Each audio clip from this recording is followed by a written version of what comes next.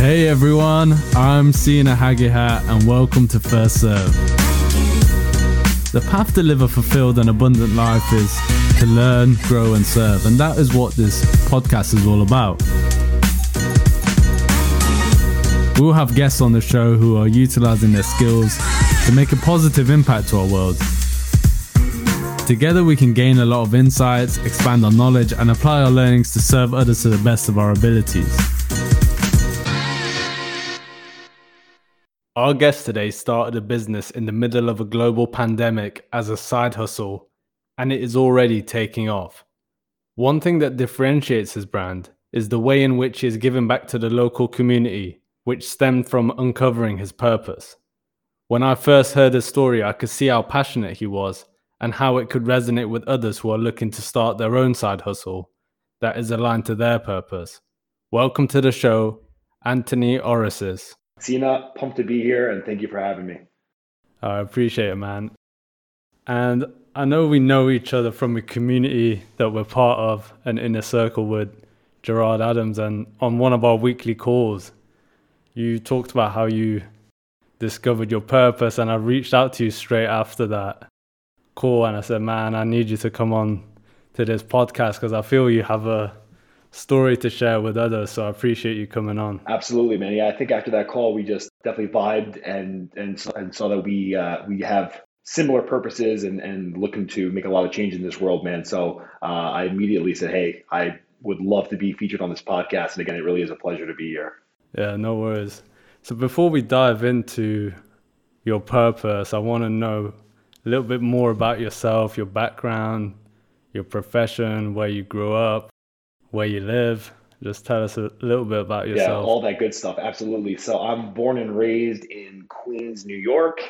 I come from, my background is Greek, so I'm Greek American. And I don't know if you know any Greeks, but we hang on to our heritage pretty tightly throughout all the generations. So that's a big part of who I am. I sell medical devices, and I have been since right out of college. So I've been doing this for I want to say like 14 years or so. And I also started my own company called Rare Cut, which I'm sure we'll dive into in a little bit. But yeah, just try to multitask and more than anything, man, just try to be a very connected family member. And yeah, that's a big thing that I identify as is just a family man. Yeah, for sure. And I'm sure we have a lot of similarities there. I'm from a Persian background, and I know we have quite similar vibes with Greek families as well, really close-knit family. 100%.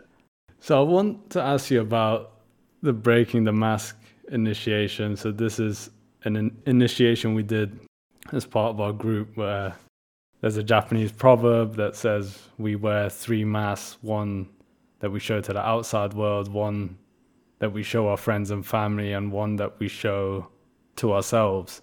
So when you went through that initiation, what was that experience like for you, and what were the key revelations that came out of that? So in doing this exercise, so there's a lot of deep dive exercises out there, and I've done quite a few, but this one really had a huge impact on me. I would say that it took a good amount of time to do, but it was one that was a pleasure to do from beginning to end. So it did take several hours. And it was one of those things where we hopped off one of the calls. Gerard had encouraged us, if you haven't done it yet, dive deep into this exercise. And I asked someone in the group, I'm like, how long did this take you? And they're like, oh, it's going to take you hours. And I had plans to really do nothing. I was like, oh, I was just going to kind of watch a movie or whatever. But the thing is, that movie, chances are 99% I'm not going to remember that evening or that movie. So I was like, you know what, let me do a deep dive. I took the time for myself, and because of having that me time, it really helped me kind of understand myself and my purpose a whole lot more. So sometimes we're afraid to put in like the hours of the work, but that's really where the growth comes from. And it really has the ability to change our lives. So in doing this exercise, one of the things that really got to me was we had to write a letter to our current selves from when we were say 5 years old, and you write the letter, as you know, in your non-dominant hand. So I'm a righty, so I wrote with my left. And it really did look like a 5-year-old wrote it. I mean, it was just all over the place and sloppy. I was like, wow, like you're tapping into a different part of your mind and doing that exercise. And, I almost thought back and I wrote a lot about the basics. And it's funny because I think as adults, we have a tendency to overcomplicate life, but really the teachings from when you're, let's say in, grade school or even kindergarten that they tell kids, if we actually applied those lessons to our lives, I really think the world would be a much better place if we actually took those seriously. So, I wrote mine, and actually I have it here so I can show it to you. I wasn't kidding you when I said it looks like a 5-year-old wrote it. And one of the things reminded myself was just to always remember to smile and be happy, and remember what my parents taught me about being a good person, working hard, protect my sister, just be nice to people, and just remember that you have a lot of love in your heart. And another thing that I wrote in every single letter I wrote that day was never forget your roots. And that's very important to me. It's always important to remember your upbringing, whether you had a phenomenal childhood or maybe it was a little on the rougher side.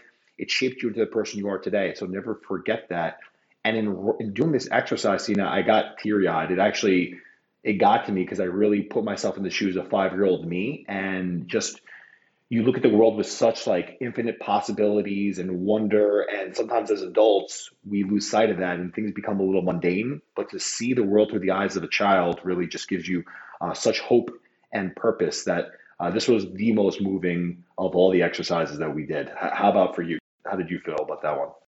Yeah, I mean, I had a similar experience where I was a bit teary eyed at the end of it. But yeah, I just feel you lose a lot growing up, as in when you're younger, you're more playful, you're creative, you're not scared of failing, you're not scared of what other people think of you, you express yourself.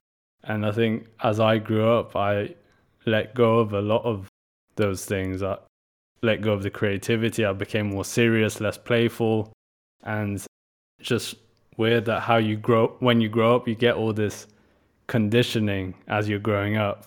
The analogy I like to use is like when you're young, you have all this light, and as you're growing up, your light is getting dimmed by other people, by society, the environment you're in, maybe even your parents and your family as well, your friends and family. And we kind of forget who we really are. We lose touch with our inner child. And then you grow up and everyone's growing up like that. So everyone's being conditioned the same way, and you kind of lose your uniqueness. So when I was going through that process, my inner child was pissed with me and angry that I've kind of neglected him and forgotten who he is. And yeah, that really got to me during that exercise. But it was like, I'd say like a awakening that it needed to happen. I think there were moments in my life where that inner child wanted to reach out to me and speak up, but I just kept saying like, stay quiet. But it was a surreal experience. So I think everyone really needs to go through something like that, especially like earlier in their life. I wish I had those things or those resources earlier in life, and I think kids should go through that. And I think we're seeing a movement now in the world where people are starting to wake up and they're having these awakenings, and there is this movement going on where people are starting to question things more. So it's nice to see. To your point, Sina, I think that was kind of the silver lining for certainly not everyone, but a lot of people in 2020 is putting that pause on life, because when you are going through the motions of life or you're on this path, very rarely do we stop, pause, and reflect, especially in today's society. I could tell you, obviously, on the other side of the pond, as an American, and that the work mentality that we have here, work, work, work, and especially as a New Yorker, I mean, even more so, talk about fast-paced life, and to see people that are, all hustle bustle, especially in the last year, many of them actually put a pause and kind of do this reflection. And now I've seen people that I thought truly, God's honest truth, I thought we're stuck in their ways, would never change, actually used the last year to say, am I like, what am I doing? Am I living? Am I just surviving? Am I thriving? Am I doing none of the above? And it really put people on a different course in life. So there was a lot of bad that came from the last year. Certainly, we all know that, but there also, in many circumstances, were a lot of good. So I completely agree with what you just said about there being a movement and people finding these revelations in their life that they weren't aware of prior to last year. Yeah, I can resonate with what you just said as well in terms of putting a pause and really reflecting on life. I think for years I was kind of in the fast lane with my job and never really got the time to slow down and really think about where I'm going. I didn't really have a purpose, to be honest. So 2020 was kind of a blessing in disguise because I managed to just slow down and think and really think about where I want to go and who I want to be. And I never really had those conversations with myself before. And you're not alone, man. You are not alone. You know, I think this was you could, I don't know, whatever. Obviously, people can have a different take on this, but maybe this was like the great revelation. Maybe this was like a bait of like the God's plan to just stop the world from going in a certain direction, put a pause on things, and correct course. Because I think people were feeling, myself included, as overwhelmed as ever. People were feeling like, oh, there's not enough time in the day. I can't concentrate on my hobbies. I have no time for this, and I don't have time for anything. Well, in the last year, we had nothing but time. So we had a lot of time to do several things, really kind of do a deep dive into who we were. If you had a hobby or something you've been wanting to pick up, like let's say, hey, I want to play guitar, I never had the time. Well, you had plenty of time to pick it up and still do. And also, like you just said about your experience, is kind of have that time with yourself that maybe you never wanted. And I'm not saying you need one. Now you're forced to have this time with yourself.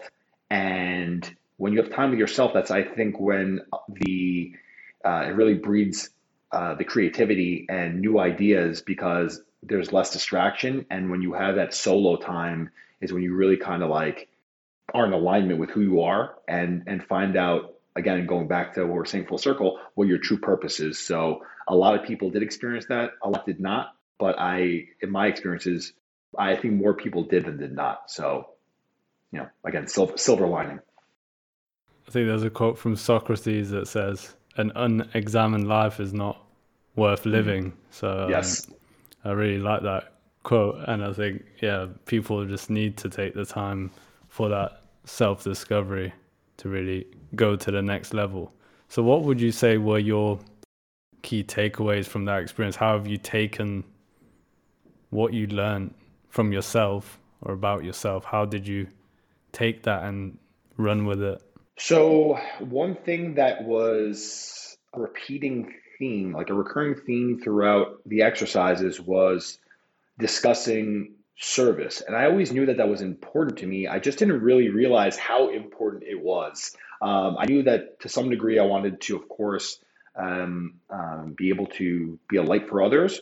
But as I was writing and more and more and more, and I went back and looked at the exercise, I go, wow, this seems to be something that I'm writing about more often than not in every single exercise.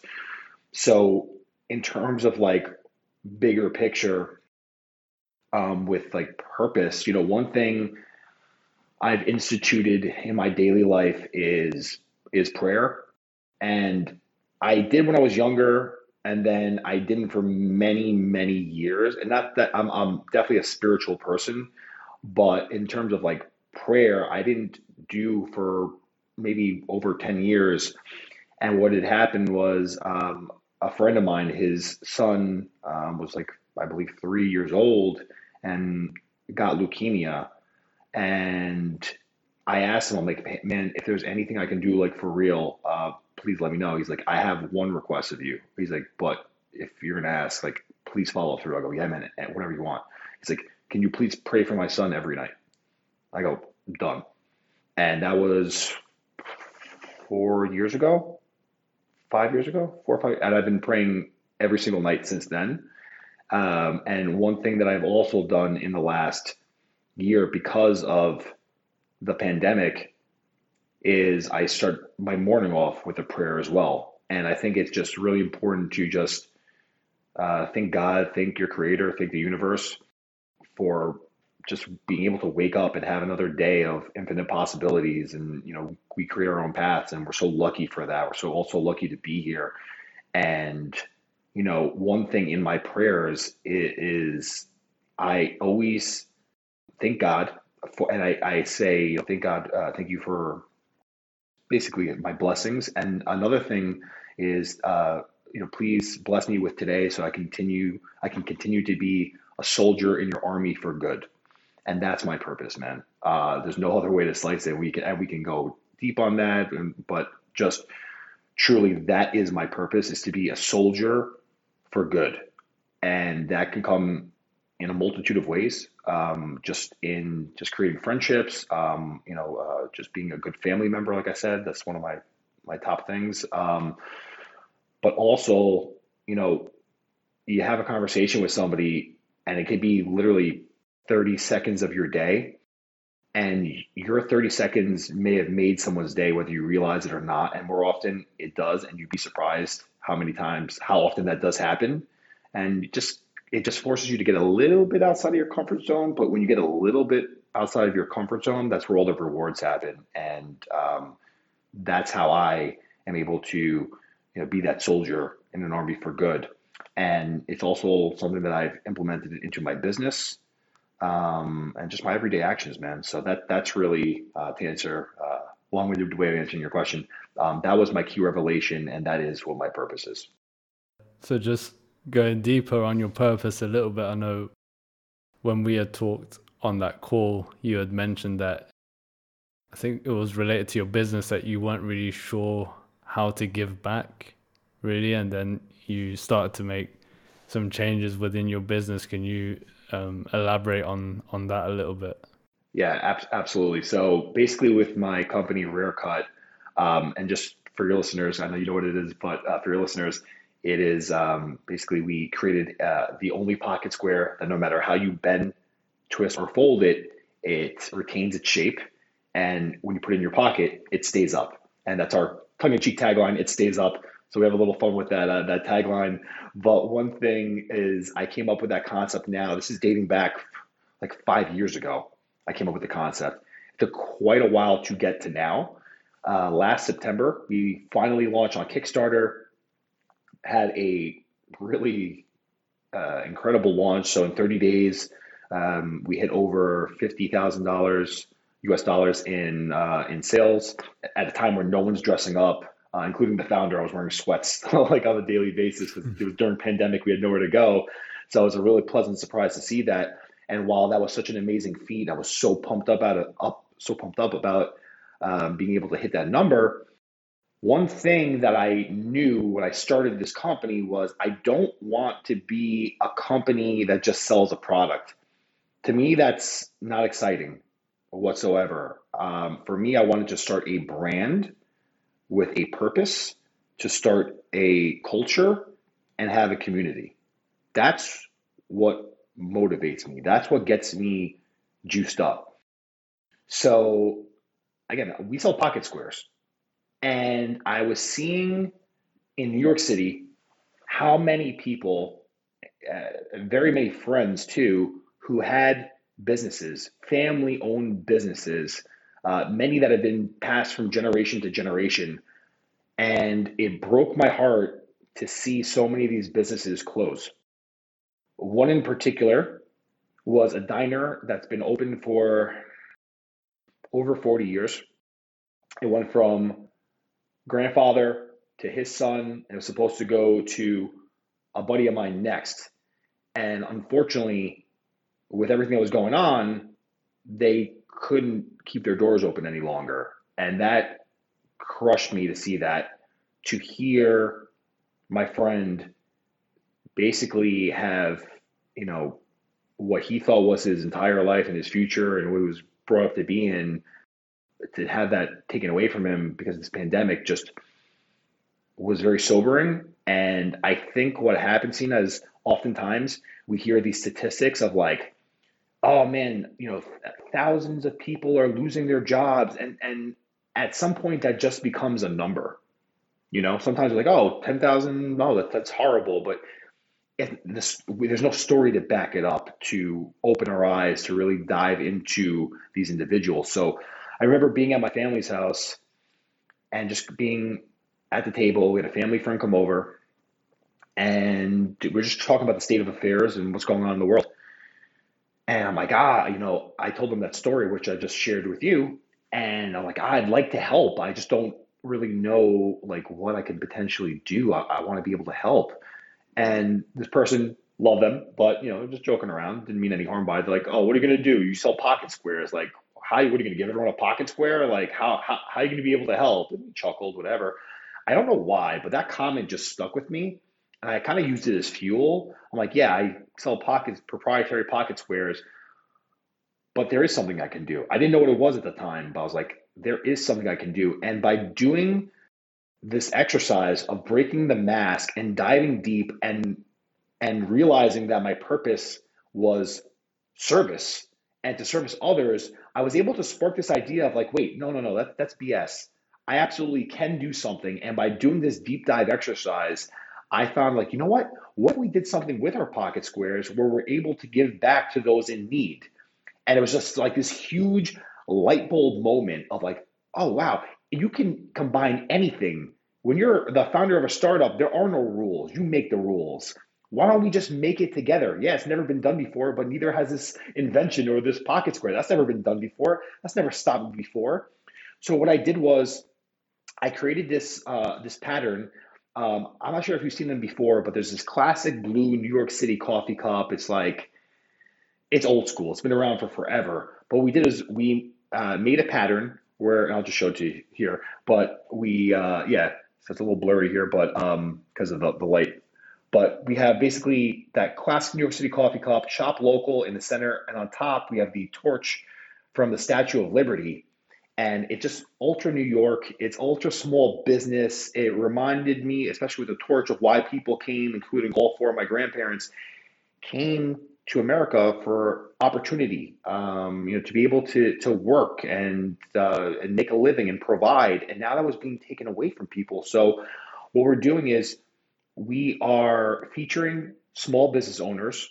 They could be from anywhere, but we're featuring small business owners who put on the jacket, put the pocket square in, and what we're doing, Sina, is we're featuring their business and their story, because we want, like I mentioned earlier, we want people to really grasp what's happening on an individual case by case basis, as opposed to this general number, because general numbers don't move us. Individual stories, people's tales move us. And that's what we're doing. And on top of that, we're giving 10% of the proceeds of sales to the Barstool Fund. And the Barstool Fund, for those that don't know, set up a foundation to really help keep businesses afloat in small businesses throughout the country. So it's us just doing our part, and it goes back to purpose and service.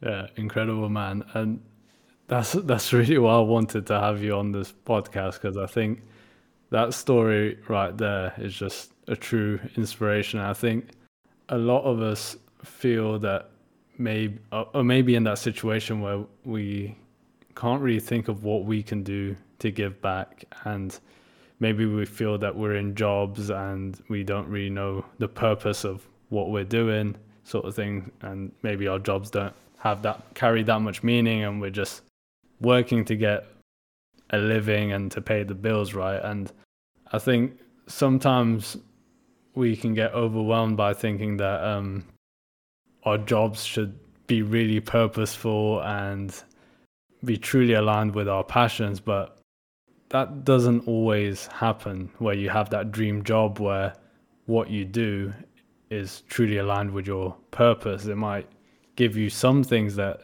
are aligned with your purpose, but I think what we just need to be cautious of is, what we need to think about is sometimes we need to do a job to pay the bills, but we can do things outside of our job, or even use the money that we get from our day job to do things outside that actually do serve our purpose and do give back to the community. So I think it's really important to understand that it doesn't matter if you're not being able to give back on a day-to-day basis in your day job. You can take the resources, or maybe your job gives you the flexibility in terms of your working hours to do things outside, and then eventually you can make that your day job, where you're doing things that are truly aligned with your purpose every single day, every single minute. But I think some of us get stuck thinking, well, how can I give back to the community? You can always set up your own initiatives, or even do things within your own business where, like you've just demonstrated, doing something for local businesses and giving back in some way. So I think it's really incredible what you're doing, and it does inspire us to think outside the box a little bit as well, especially in these situations where I heard like New York has been hit pretty hard with the pandemic. I see a lot of comedians and actors moving away from New York. They're going to Miami or Florida, where things seem to be more open. So what you're doing there to give back to your local communities, truly amazing. Sina, thank you, man. I appreciate that. And just to touch on something you just said, I also, like I spoke on earlier, I sell medical devices as well. It's a phenomenal job, but there's a lot of red tape within that industry. There's not, you can't even give somebody a pen with your logo on it, or else you're violating some law. So there's only so much that you can really do. And I fancy myself as a creative person.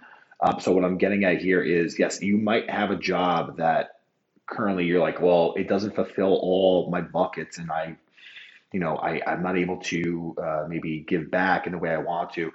Listen, at some point you have your job. Maybe it's good for a number of things. Obviously for paying the bills, but don't feel like you're limited just because of your job. You can do things on the side. A lot of people are, and I think everyone's trying to find that one job that will make them feel completely fulfilled and happy and fill all the buckets. And rarely does that happen. Can it happen? Yes, absolutely. But sometimes you might just have to have something on the side to fulfill those desires. So if you're in that situation where your job isn't completely making you, feel like you're giving back, you can always do something on the side. So I just don't want people to lose sight of that, because I hear that quite often myself as well.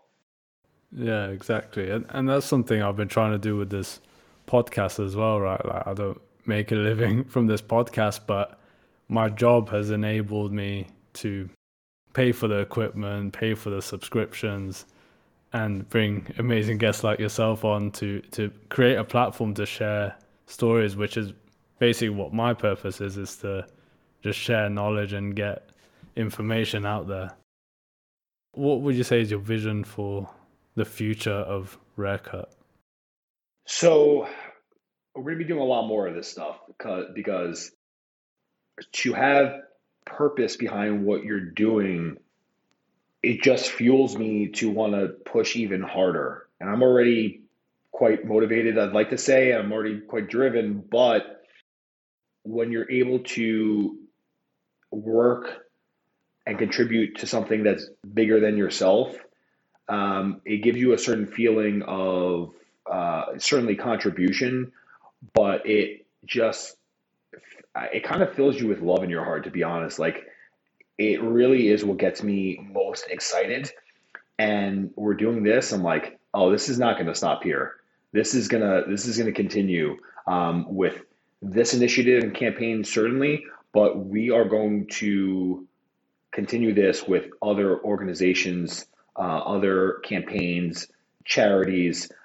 This is really what gives me my drive to want to continue to grow this, because we're all motivated by, everyone. You start a business, you obviously want it to be profitable, or else it's not a business. And of course, that goes hand in hand with starting any business, right? But what really gives you that drive that will differentiate you is when you're in it for something higher than yourself, when there's a bigger purpose, and then people will see that and be like, this is a brand for good. And that's going back to what we talked about earlier about what I ask and pray to God for every morning and evening is to be that soldier in his army for good. Things like this help me feel like I'm fulfilling my obligation and my duties and living up to my end of the bargain that I promise God when I'm in my prayers. So I feel like Rare Cut is an opportunity to have a platform for something like this, and I'm just super excited for the future directions of where this is going to go. And again, this is just the very beginning.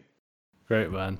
And people can see it, right? When they see your energy and passion talking about these things, you definitely see a difference between someone that's just in it for the money in comparison to someone who has that greater sense of purpose behind what they're doing.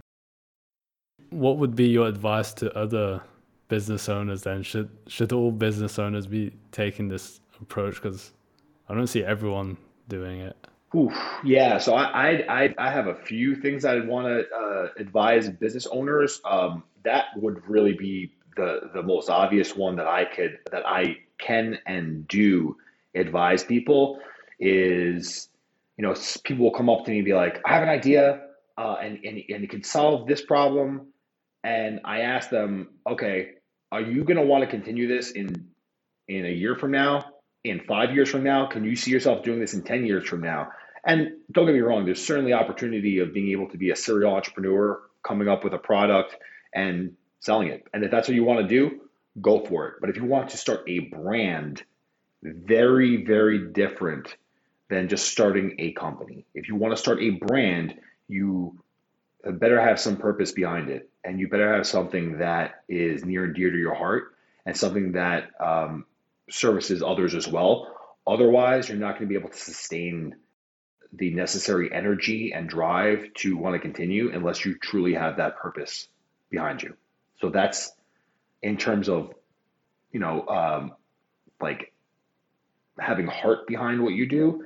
That's my advice. Now, I have some other quick tidbits that I have been thinking of for a while and how I wish I knew some of these things earlier or mistakes that other entrepreneurs make.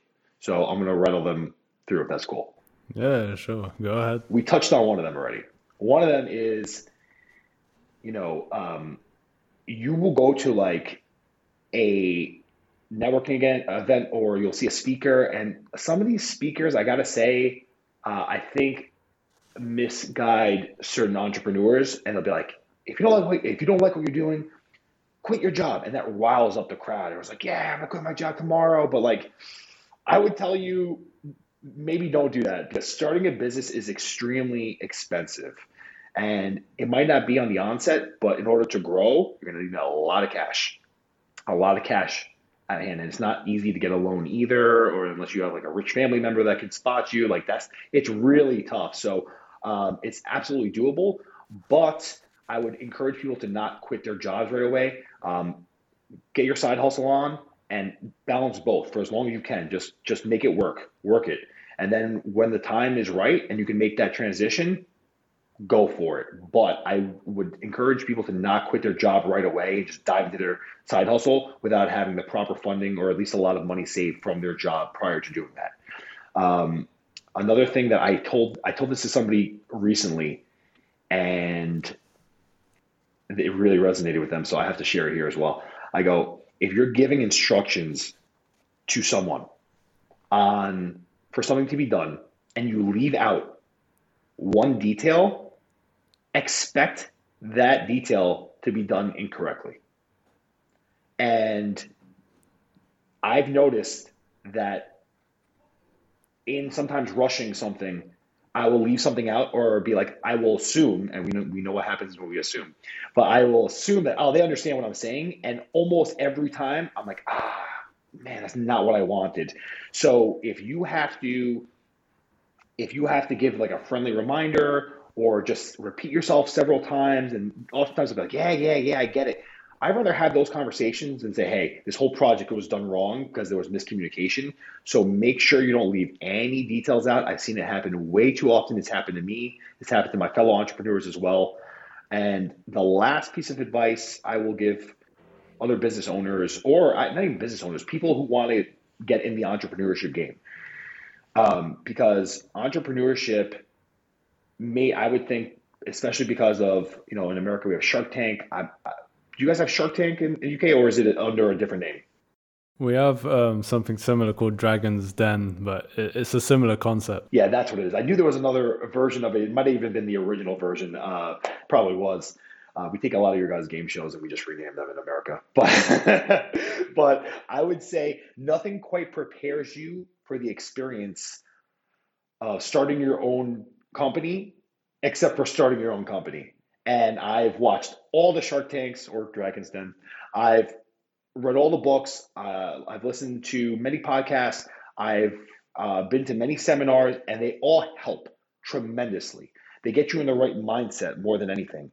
But nothing will prepare you for starting your business except for starting your own business. So you might think you're going into something and have most of the answers, and yeah, I'll figure it out. But like, it will shock you how little you actually know when it actually comes time to. But when you get into it and dive into it, you have to fall in love with solving problems, because I feel like that's what I do on a daily basis. And a huge piece of advice that I'm gonna tie into this is this: every month, do and don't not for repurposing. Every month, take your phone and give a video update as far as what has been going on in your world. Because what was once the biggest problem in the world 6 months ago is, a few months later, you're like, oh, I can finish that with, like, I can solve that with my eyes closed. That's no big deal whatsoever. But at that time, you thought that was the biggest issue you had in your entire life. So you can track your growth. It really is important to have that kind of like visual diary for yourself.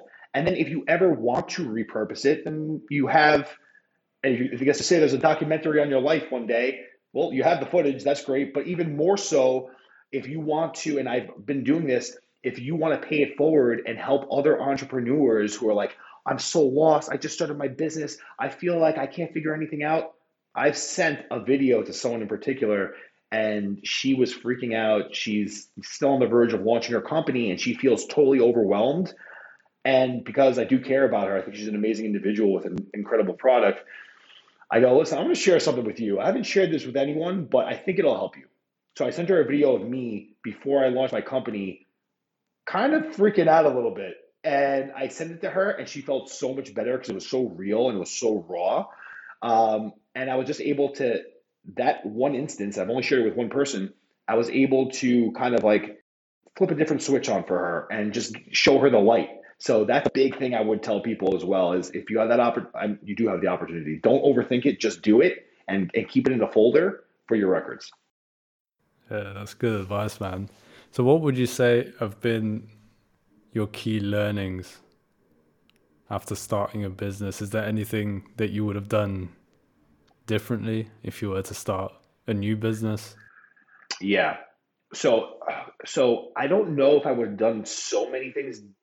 I mean, there are and there aren't. And I say I don't know because it got me to now, and you can't change the past. So like, I'm grateful for all the learnings I have now. So as much as I wish I did some things differently, I'm also glad I didn't, because I learned. And even if some of them were expensive learning lessons, it's the cost of doing business. You know what I'm saying? So like, there's that.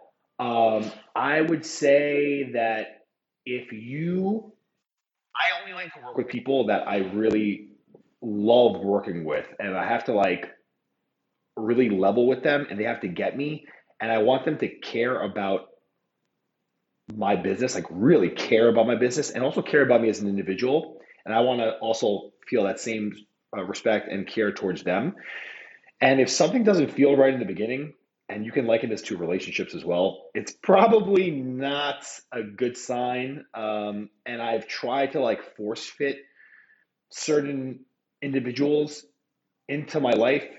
And this goes on. This is romantically, yes, friendship, yes, but also in business, where what didn't seem like a fit, but they came like highly regarded. I'm like, this person doesn't vibe with me and I don't vibe with them. But you know what? There's countless other people who provide the same service who I love when they call me. When I had a couple of people when they called me, I see my phone and I'd be like, oh man, I just don't want to take this call. That's not a good sign. You should not be working with that person if that's how you feel. And I did, and I kept it going because I was just like, you know what? Let me just deal with it. But like whether it's, and this is not the person, but whether it's, accounting, PR, your attorney, it doesn't matter. You can get someone that cares and doesn't just want to stick in their lane. I have my attorney, and I don't know too many people who can say that their patent attorney is like one of their favorite people, but she is. She's incredible. And when she sees something that there's an expo going on, or she gets a good idea, or she sees an article, she sends it to me. How many attorneys do that? So it's all about kind of like finding your tribe. You know what I'm saying? I think it makes such a big difference rather than it being just like transactional. Like you pay me a fee, I'll provide you my service. Is more than that. It's just connecting on the people side of things and people that genuinely care about you and your vision and want to drive you closer to your vision. I think that is really important. 100%, man. And we touched upon growth mindset. You did mention a few things there in terms of documenting your videos, and that's really helped with your growth. And I've seen on Instagram that you're doing this 75 hard challenge.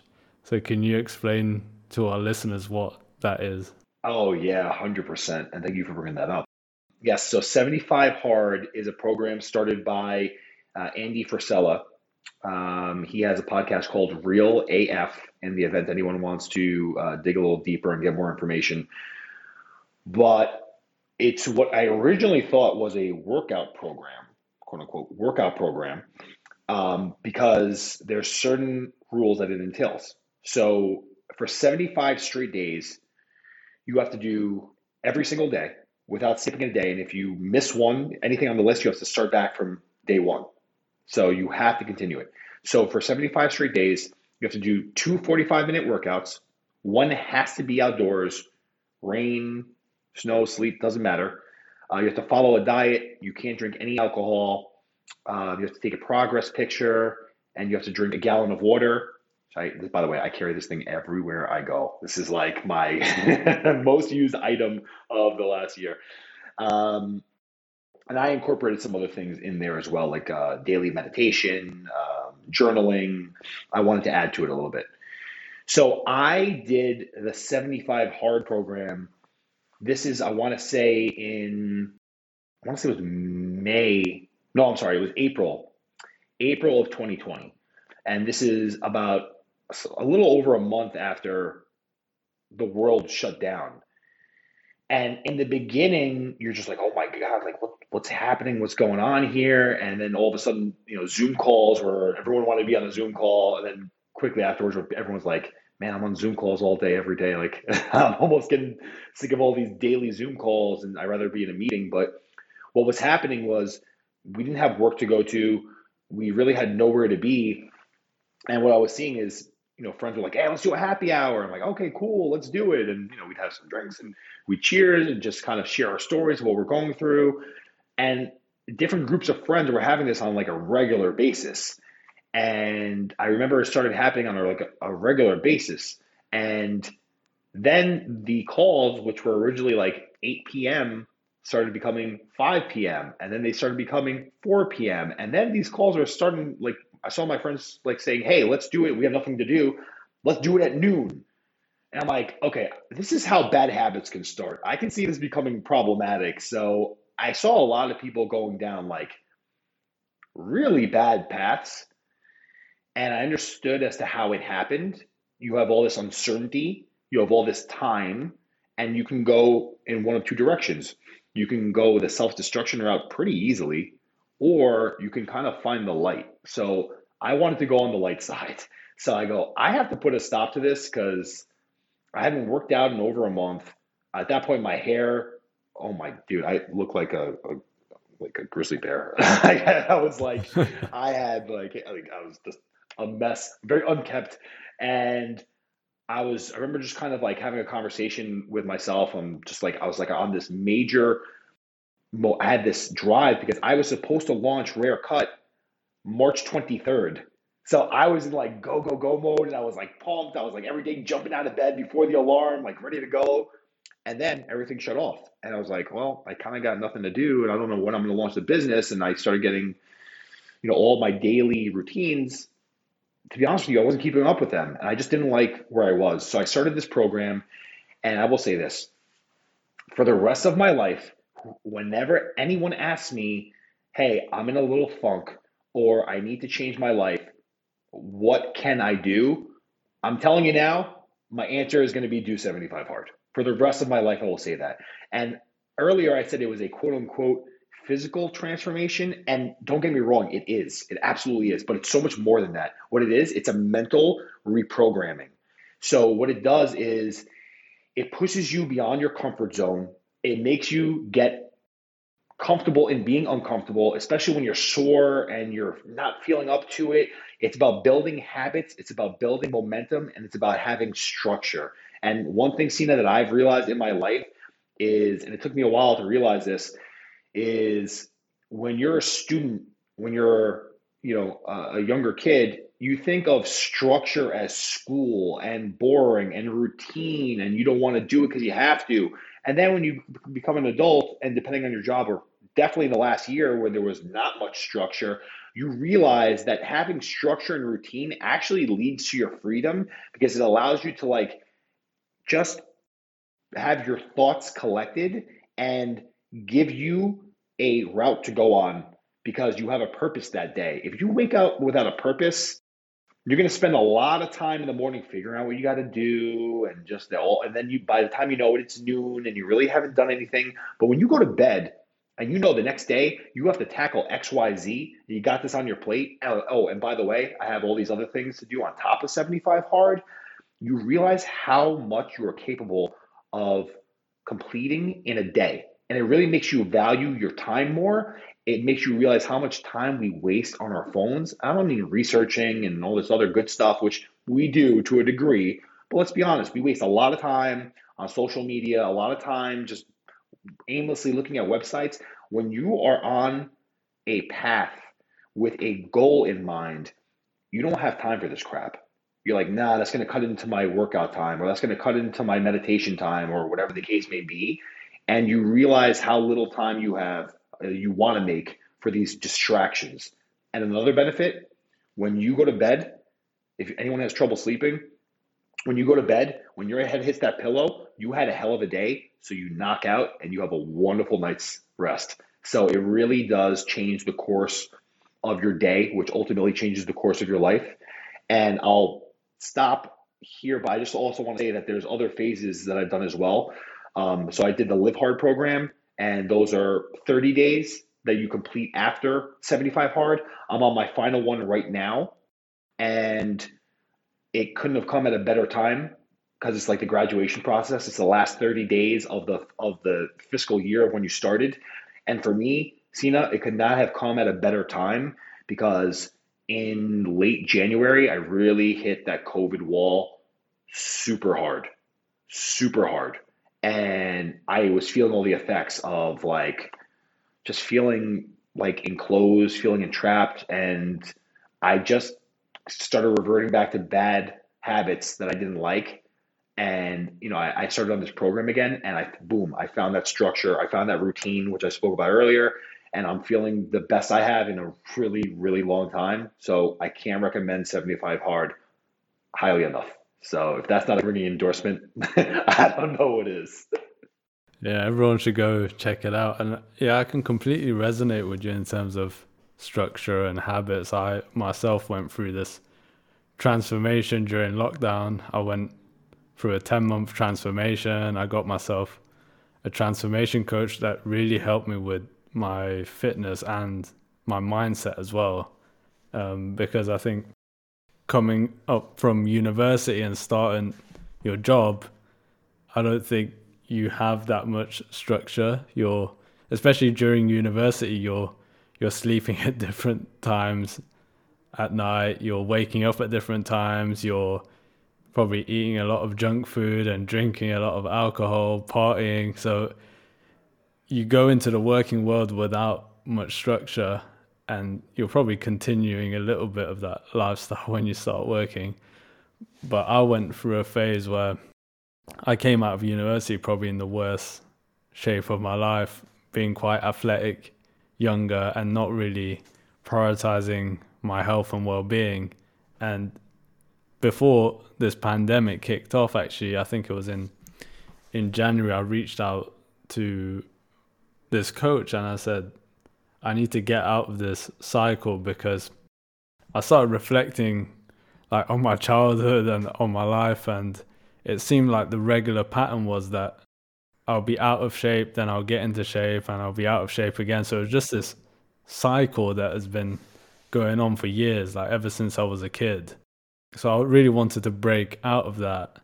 And I reached out to him and he told me about, all these habits and how the structure and nutrition, and it's completely transformed my life. I mean, in 10 months, I went to being out of shape to getting ripped for a photo shoot in that space of time. And I didn't think any of that was possible, but just down to journaling, drinking water, getting the sleep, having that consistency, that discipline, it completely transformed my life. And I think I never had any structure.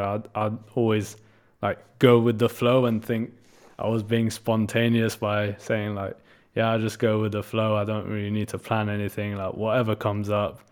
But it's just been a game changer, just journaling and planning what you want to do the next day, having that in the diary and knowing what your targets are for the next day and when you're going to do certain things.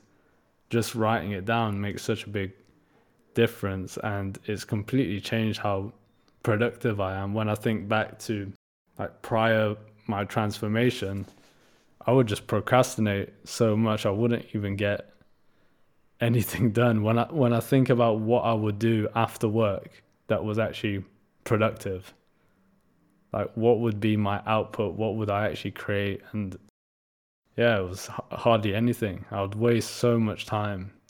And I think you can get stuck in this like survival mode where you're just trying to survive rather than be a creator. So I think there's two modes. You can either be in survival mode or you can be in the creator mode. And I think we're all born to be creators, but sometimes we can just fall into the trap of just trying to survive. And I think all of us need to like instill these habits and get that structure and really look after ourselves so we can be the best that we can be. It sounds so simple, but it takes a lot of work to implement it, but it really pays off. So, Sina, what you had said reminded me of something that I had seen on Instagram. And if you look for it, you could find some goodness on Instagram if you're looking in the right places. But you said about working with a transformational coach, and then basically changing your life and your mentality and your physiology and your mindset, everything. And the quote wasn't on a paraphrase here, but it said, everyone looks at the cost of a book, of a course, or a coach, but not enough people look at the cost of being in the same place you are a year from now. And that's a thing. Like, if something's going to cost you X amount of dollars or pounds, and it's going to actually change your life, and you're going to do the work and it's going to change your life, that's an investment. That's not a cost, that's an investment. And you made that investment in your life, and you're a different dude now because of it. I'll be honest, I wouldn't be doing this podcast, or I wouldn't have the confidence to put myself out there if I hadn't gone through that transformation. It's definitely something I encourage everyone to do. I know it could sound like it's quite expensive to get these coaches or these mentors, but it really is the best investment you can make for your future, because we have resources out there. There's tons of videos on YouTube. I've read tons of books, but it hasn't transformed me. It's given me a bit of knowledge, but just to have someone that's on your back and having that pressure to not to not let someone down. And also, I think when money's involved and you're actually investing, it makes you do it because you don't want to waste your time and money. You get a lot of these free courses, but you may not even utilize what you've learned. But when you've paid for something, I think you really put it to use and make the most out of it. That's 100% accurate, dude. When you pay for it, you value it more as opposed to if it's given to you. Somebody once said this to me in regards to, and this is kind of a funny analogy because it was back in when I was like 18 years old and was in a fraternity. And someone said, "Why do we have to pledge?" And someone goes, "Because if we just let you in, you wouldn't value it." And someone goes, "Yes, we would." And he goes, "Listen, if somebody gave you, if you just woke up and someone's like, 'Hey, here's a Ferrari, it's yours.'" He goes, "You're gonna floor that thing. You're gonna drive like a maniac. You're not gonna wash it. You're not gonna care as much where you park, and you'll be reckless with it. But if you saved and you earned to buy it, then you're gonna make sure that you wax the vehicle, that you always park in a safe spot away from other cars. You're gonna avoid potholes because you value it more because you put your own money into it." And even though that had to do with a fraternity, there was a lot of truth behind that statement. And same as you, man. Like I went to when I was 19 years old with my dad's office. He brought his employees to a Tony Robbins event, and that just completely changed the course of my entire life. Just um, just seeing people that were there that I looked up to. I'm like, wow, you see also how like we almost assume that everyone has all the answers figured out. And then you go to a course like that and you see people who are like big and bad and they're kind of like extremely vulnerable and open. And a lot of people are wearing masks. So I guess that's why it's so important to dating to like our earlier conversation to break that mask and show your true self. And when you do, that's when you will find your path and also find the people that you're meant to meet. And I feel like even an opportunity to speak to someone like yourself today is because of being became because of breaking that mask. So honestly, man, it really is an honor. It really is an honor to be here. Yeah, for sure. Yeah, I think really when you break those masks, you can really go to the next level. And I think a lot of people say they're into like personal development and they have that growth mindset, and it's because they've read a lot of books, they've watched a lot of YouTube videos, or they've listened to a lot of podcasts. But I think you really have that growth mindset when you really take the time to work on yourself and do that inner work. And I still think not enough people are doing it because the world would be a much nicer place if everyone was doing it. Like a quote I love by Rumi that says, "Yesterday I was clever, so I wanted to change the world. Today I'm wise, so I want to change myself." And I think that's something that really sits with me, where I think a lot of us want to do something massive and make this big impact to the world, but it's really rare to find Elon Musk or Jeff Bezos is in the world that do something that game changing or have that big impact. But if everyone just focused on themselves and focused on improving themselves, the world will be a much better place as a result of that. So I think it's more of a like collective effort. If everyone just worked on themselves and improved themselves, like the world would be a much nicer place as a collective effort. Yes, and what you just said about getting things aligned, I think you have to have a beautiful balance and alignment of mind, body, and soul. If you have one that's missing or not on par with the other, you're gonna feel off. You're not gonna feel balanced. You have to have those all aligned with one another for sure. And then in regards to making the world a better place, I've heard this from Andy Frisella said this, Ed Milet said this, and those are two of the like entrepreneurs I've looked up to, and as well as Gerard, certainly. But those two guys in particular had a conversation with one another, and I actually had this conversation with a friend of mine who has a pretty well-known podcast as well, and they talked about how they were so focused on the numbers. They go, well, my podcast, I wanted, tens of thousands of listeners. And when I had 10 listeners, I wanted 100. And when I had 100, I wanted 500 and then 1,000 and then, 10,000. And what they all realized was that the numbers are great, right? And the numbers will come. But if you impact a life, how many people actually impact a life? And even if one listener today, or I'm sure it's going to be way more, but even if one person from this conversation or from the podcast just takes something away and it changes the course of their life, then you are making the world a better place. You are doing what you're supposed to do.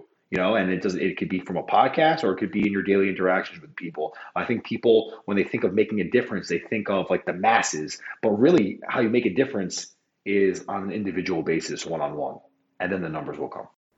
Yeah, exactly. Yeah. And that's exactly how I think about this podcast as well, and the numbers. Because you look at the numbers, you're like, oh, this should be higher. I want more listeners, right? But the way I think about it is, how much effort does it take me to create an episode and edit it and publish it? It probably takes me like a few hours per episode, 2-3 hours per episode. If I have people listening to it for 2-3 hours and it makes an impact, then I think that's like my job done for the episode. Because if I have more listeners than the amount I put in and the amount that came out of it, and especially if it impacts someone's life, I think that's enough, like you said, to just continue doing what you're doing. I think we get obsessed by the numbers and the stats, but I think it should be about what is the impact, not how many people listened. What did they take away from it? How did they apply it to their lives? And something good came out of it, which I hope does in each of my episodes. But I think that's the main thing and the main driver for me to continue doing this and giving people the platform to share their stories. And I think that's where that wisdom comes in that you were talking about from Rumi, right? Kind of full circle. Like that's the wisdom of knowing what you're doing and that you are that force for good. And kind of like what my purpose is. I think you have a very similar purpose, and that's to be a soldier in the army for good, man. And I just want to encourage you to keep this going because it's so evident that you're in this for the right reasons and that you're a very kind soul. I think anyone that has any interaction with you for 2 seconds will see that. So I in your corner, man. I'm rooting you on, and I want to see this continue to grow as well. Thanks, man. Of course, bro. Just coming back to the 75 hard challenge, because I've seen on Instagram that there's a section there where you have to do a good deed or you have to be of service to someone. So can you talk about that a little bit? Because I think it relates well to this podcast. Oh yeah, totally. So with every phase, Like a random good deed or something. yeah, it's a random act of kindness, and Yeah, that's it. yeah, so there's been several things like every phase that you go through, there's new challenges that are added on, and two of them in particular. One of them is a random act of kindness where you do something like I don't know, like let's just, and it has to be something that you wouldn't normally do. So if you're like, as I know you are, you're a gentleman, and you see somebody walking behind you, you're going to open a door for them naturally. That doesn't count because that's who you are and that's what you do anyways. So it would more entail like getting someone like let's just say there's somebody behind you in line and like let me get your coffee. I got the person behind me. I got their coffee, or picking up trash on the street and filling up a bag, or donating to a charity, making a call to someone that you haven't spoken to in a really long time, and just saying, hey, like I miss our friendship, but just want to let you know that even though we don't talk on a regular basis, I still think about you, and just want to let you know that I'm always in your corner. Things like that, and you're giving to them, but also you walk away feeling a certain way. Also, you feel like you kind of fulfilled your daily duties and obligations of just being a good human being, and you feel like you are, like we talked about just now, about making the impact on an individual basis. That's how it starts, man. You know, like with anything in life, they say the to have a successful anything, business, company, personal brand, you have to have 1,000 true fans. That's what they say. And how you get there is by making Mm, individual impacts and treating people mm. as individuals as opposed to like, hey, I'm going to throw this out there to a massive amount of people. And hey, if you get there and that's what you're capable of doing one day, fantastic. But it's a slow build. And in order to get there, you have to really make an impact on a case by case basis and just try to make that person's day better. And, I think at the end of the day, like people will look back and be like, wow, remember I got that call from nowhere? Like, really made my day. And what it's going to do is it might not inspire them right then and there, but it'll in their subconscious be locked in there, and they're in turn going to want to do the same thing for someone in the near future as well. And that's how we get to that beautiful place. Another thing that is a task in 75 hard in this phase is to start a conversation with a stranger in person. And I got to tell you, man, that has been the toughest of all the challenges just because we're living in COVID times and people will see you like, they're like, hey, how you doing? And they're like, ah. But and there was one evening where I was like, it was like 1 in the morning. I was like, damn, I haven't spoken to anyone. So I went to the local, we call it a bodega, but local corner store. And I was like, I got to speak to somebody. So I bought 3 bananas and I went in there and I'm like, hey man, what's going on? Like, I've seen you a bunch of times here. I never got your name. And he was just like, my name? I don't think anyone has talked to him on the night shift ever. Like, that wasn't like totally like drunk or something. And we had a really nice conversation. And this guy, his name is Mo Muhammad, and he's like such a cool dude. And now when I pass by there, like I'm like, what up, Mo? And he's Anthony, what's going on? So like now we have this good rapport, and it's just like really cool how you just extend yourself. And listen, not everyone's going to take to it, and that's a numbers game. Whether you're in sales or whether you're a single individual trying to speak to another single individual and trying to say introduce yourself, you're not going to be for everyone, but it's okay because that's you're going to lead to the people that you're supposed to meet anyways. And there's been a couple of times where I tried to speak to somebody and like I said, they're just like just closed off, and that's okay. You move on to the next one. And I've already established some really cool friendships just by doing these exercises. So again, when you get, you know, comfortable in being uncomfortable, that's where all the reward is and all the growth is. So, is there anything that you would take away from 75 Hard that you would implement in your daily life, even when you're not doing the challenge anymore? Oh, great question. So I'm so glad that there's 4 parts to this Live Hard challenge because overall it's called Live Hard. 75 Hard is the first portion, and then there's others that follow. So, to be honest with you, after the first 75 hard, I didn't keep up with a lot of. I started working out again, which was great. But like the other things, like the gallon of water, I'm guilty of rarely ever drinking water. I drink way too much coffee for my own good. Um, Way too much coffee. So I reverted back to that habit. Um, and then what I was noticing was in between when I was being like, I almost prefer, like going back to what we said earlier, I kind of prefer having some rules and structure in my life because then you have something to kind of follow.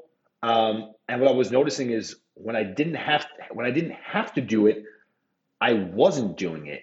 And I think because I've seen the opposite, I've seen the alternative. Like I mentioned, I hit that COVID wall pretty hard in January, and I realized I was less happy without having structure. I think it was the eye-opening moment, and yes, it took a little longer than I expected, but this has been the most seamless phase of 75 hard, and it's supposed to be the toughest one. But because I've seen life with structure and routine and without it, I really value having direction in my life. So now what I'm realizing is yeah, I have a much better day when in the morning, instead of looking at my cell phone and looking at emails and deleting, and now I'm already zoned in, I'm already distracted. That's a horrible way to start your day. The first thing I do and will continue to do is go right into my meditation And while I'm not giving up coffee altogether, when I have my morning coffee, I will journal the night before, because what I noticed was I would not write, and then I wouldn't write the next day. And now, when you're journaling and you're backlogging for 3 weeks, you're going to leave out a lot of the details. And the details are what makes the journaling fun because it's so recent. So, those are like my morning routines. I mean, working out too, like when you, as you know, you're a fit guy. Once you get into the habit of working out, it becomes a really healthy addiction. And like when you don't go to the gym that day, you feel a little bit guilty and like you should have worked out that day. So it just becomes a part of who you are. And truly, man, I think, oh, we mentioned the water thing. Certainly that, drinking more water. But I think just more than anything is just before going to bed at night is writing down what I'm doing the next day instead of waking up and having it be like choose your own adventure day. And you can have one of those and once in a blue. That's fine. But what you don't want to do is create a habit because then you'll go on a losing streak, and you don't want to create any bad streaks. So planning your day from the night before is crucial to living a fulfilled life. That's what I'm picking up from this. And how good are you with not using your phone before you go to bed? Because that's something I'm struggling with. I'm trying to implement that as one of my evening routines, like at least half an hour before bed, no looking at the phone, or no looking at the phone in bed, or try to limit my time watching TV and getting that blue light before bed. It's something I'm struggling with. Is that something that you struggle with, or do you manage that quite well? So one thing I forgot to mention on the 75 Hard program is you have to read 10 pages from a book per day. So what I've been doing is I've been reading in the morning, but also at night. Instead of having my phone, like I'll check my phone, and I don't keep it next to my bed anymore. I keep it in the distance on my desk. So I leave the phone down. And I can't say that it's half hour before bed I don't look at my phone, but I put my phone down, it's charged, and then I have my book. And then I know I'm going to read 10 pages. I tend to read in the morning with right after journaling with my coffee. So I already fulfilled my 10 pages for the day, and anything from that point on is just kind of extra. So I do try to make it a point to read 10 pages of a book before bed. And there's so many good things that could come from that, obviously, like, the lessons learned right before bed. A lot of these stuff seeps into your subconscious. So that's kind of what I've been doing to not look at my phone. But to be honest with you, I still there's a lot to be improved because there's a lot of times where I'll read the book and I'll be like, I wanted to check something, so I'll get up and I'll read it. So I'm guilty of that too. Yeah. But in regards to like one cool thing I want to throw out too is I just implemented this a few months ago. It's a game changer. And I didn't come up with this, but I've heard it so many times I never did it. And now that I have been doing it, I'm so grateful that I am. I keep a little notepad next to my bed with a pen. When I wake up in the morning, I write down my dreams, and you will see and really notice that what we are surrounded by, the conversations we have, the people in our lives, what we watch, what we read, what we observe, even though you don't think you even picked up on it, you did. And it's somewhere embedded into your subconscious, and it is making a change, and somewhere whirling around your mind, making a difference in your opinions, and shifting how we view the world.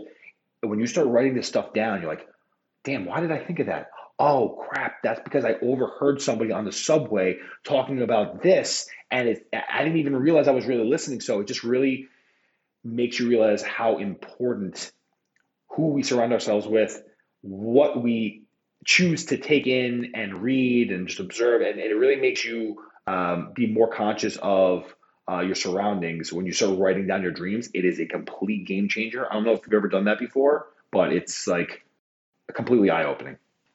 And just talking about surrounding yourself with the right people and community, let's talk about Clubhouse a little bit because I've seen you're quite active on there. You're Yes. starting your own rooms. Can you tell us a little bit about your Clubhouse experience? Oh yeah, absolutely. So I've been a part of um, 3 rooms I've been co-hosting, and that's why I actually need to get back. So I have one on Wednesdays that I have to not continued because I have not been able to go into the inner circle group, and I miss you guys. So I need to get back in that group, man. Yeah, But man, change the date. I know I have to. So that's the one that's interchangeable. I think I'm going to get back into it very, very soon because I really miss the group. But it's been building certain skills within me that I really appreciate. So yeah, I've been on Clubhouse a bunch. I host two rooms. One is called Greek House, and basically we connect Greeks from around the world, and we talk about different topics, and we really it's a really nice open forum where we meet people of a similar background, and it's all like-minded individuals. And if someone does not, want to be, vulnerable or just kind of like be open to being open, it probably won't be the group for them. They'll probably leave. They won't be regulars. But we've created like what we call, I feel like this is used very often, but it's true. It's kind of like a safe space for people who have that similar background and realize like, oh wow, there's a lot of people that think the same way as I do with this similar background and culture. And being that we couldn't go to Greece last year and meet up, you're meeting people all in one space. So I have a lot of fun with that room. We also have a room on Thursdays where it's a high performer room where we really dive super deep into an array of different topics. And we've heard some stories that I will never forget. It's not my place to share them. That's for that individual to share them. But things that people have opened up and expressed how they've overcome. And it just makes you realize sometimes, like when you think you had a bad day, you ain't seen nothing. You ain't seen nothing. Like there are people that have really gone through some major trauma in their life, and they still manage, and maybe it didn't happen right away, but they've managed to find a smile, to find, yeah, totally, to find that the light, to find, to find purpose. And it didn't slow them down in the long haul. It empowered them, and they owned it. And you're like, damn, those are winners right there. That's a winner when you could take any experience and still find a reason to like, where others might have crumbled, but they use that as their fuel. It's just a really inspiring place, and that's the beauty of Clubhouse is you will find what you're looking for. So whatever you're into and whatever kind of thing you want to learn about, there's a place for you there, and it's just a matter of finding where your tribe's at. Yeah, definitely. I'm really enjoying the concept, man, because it's just giving people that voice to share their stories. And I think because it's just an audio only platform as well, it really makes you listen more to what they're saying. So I think as a result, you do become a better listener because you don't have any visuals to distract you. So you're actually listening to all of the words, which I think listening is a skill that we should all master. And that actually goes back to my first ever podcast episode, which was all about listening with a hostage negotiator. So really do understand the importance of listening. And I think it's a skill that we need to get better at. And I think Clubhouse is providing that experience. Is that negotiator? Is that Chris Voss? He's the British version of Chris Voss. Ah, okay, okay. Because But like I said, yeah, man, but yeah, yeah, he's incredible. yeah, Yeah, and you're totally right, man. I think that's kind of the beauty of that is, and people also feeling because they're not on video. Um, I don't know. People just opened up in ways that they might not in person. Might not on video. And like I said, if you don't want to be in a chat where it talks about being open, that's okay. But if like I talked about, also, I'm probably not going to be in this one too much longer. I'm in this entrepreneurial chat. I think a lot of people are a little too promotey all the time, so I'm probably going to distance myself from that one.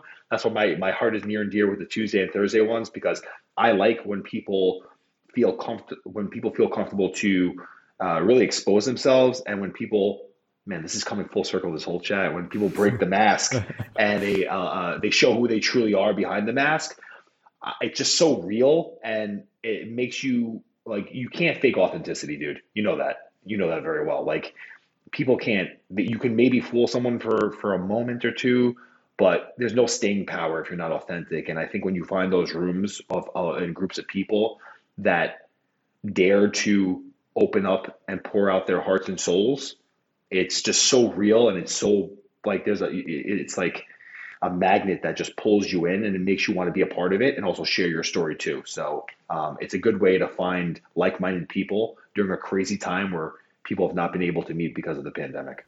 Yeah, for sure. And I've got a question for you. If you had to create three laws that everyone should abide by, what would they be Mm, and why?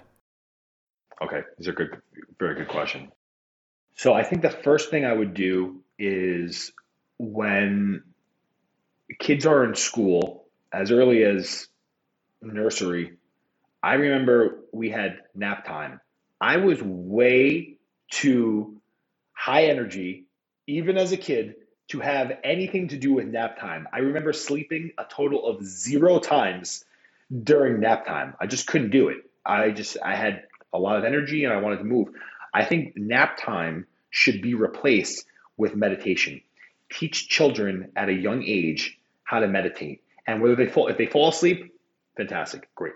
But you know what? When you teach them how to breathe, how to take in the moment, how to really just be present in their environment and in that moment, they might not know they're meditating at that moment, but they are. And that's how you put somebody on the right track. That's how we'll calm people down. I don't mean calm them down like tame them, but what I mean is just like give people the ability to be in control of themselves and their emotions as opposed to their emotions being in control of them. So I would absolutely institute meditation. And I got to say, like, I've seen my sister do it with my niece who's 2.5 when she is getting a little wound up, she'll say, "Okay, let's breathe," and then do 5 breaths in and out, in and out. And after breath five, this kid is like a new person. It's unbelievable. It's such a beautiful thing, and she's a great mother, my sister. And I was like, I'm going to do that one day when I have kids for sure. But I would definitely implement meditation into the school systems. Two laws, additional ones, I would say very anti-bullying, and I would really put harsher penalties on those that do. And I don't just mean from cyberbullying, which is a very real thing, but also again in the school systems. I think in the past there was a lot of like, kids are being kids, and that's true. You know, sometimes kids don't have bad intentions, and they just, they're just doing it to do it, and they're experimenting with what kind of person they are. But I think too, if you really set that standard from a young age that we do not tolerate this, and you're going to get suspended or expelled on your second offense, it'll really, and I don't mean just joking around, like friends joke around. That's what friends do. But really, if you're with intent to hurt someone, there's no place for that. And as you see when people talk about their lives, people always revert back to them being children. So yes, children can sometimes in a schoolyard be cruel, but I think if they're properly taught um, to really behave in a certain way, I think what we'll do is we'll have less people that grow up with hangups of childhood trauma, and it can be prevented, and it starts from the school system. And the third, this one is like has nothing to do with schooling, but it's just something that really bothers me a lot, and it always has since I was a kid. I hate littering. I really get upset when people litter. I like it bends me. I get bent out of shape by it, to be quite honest with you. I just think it's like the rudest thing you can do. The one thing that we all share is this planet, and when I see people take their food and just toss it in bags, I'm just like that's like there's no place for that. So I would probably, if I was like mayor, I don't think I'd want that lifestyle, but you never know. But I would institute a harsh fine, like absurdly high fine for a penalty for littering, because people would think twice, be like, I don't have the money to litter. Like I literally cannot afford to litter. And then you make an example out of some people, and then people might think twice about doing it. My friend is also doing 75 hard at the same time. My buddy Phil, and one thing that he posted on IG the other day that his random act of kindness for the day was to take a bag and fill it with trash. And he said one of the things that he noticed, this is just the facts, one of the things that he noticed that he was picking up more than anything was fast food, liquor and alcohol bottles, cigarettes, and and soda cans. So it's interesting because the people that are really not caring about what they are doing to themselves and putting in their own bodies, there's a correlation. A lot of times they're not caring about the outside world. Like if you don't care about your inside world, are you going to care about your outside world? So it kind of all comes full circle in the alignment that we talked about with mind, body, and soul. So those are the 3 laws I would come up with. And I like to end the podcast with one question. What can we all do from today to better serve ourselves and to serve others? Ooh, love that question. All right, so it's something that we talked about already, but I'm going to repeat it just because it's that important. Do 1 random act of kindness per day. It is a complete game changer. And again, make sure it's something that you wouldn't normally do. Go out of your way to do something kind for someone else.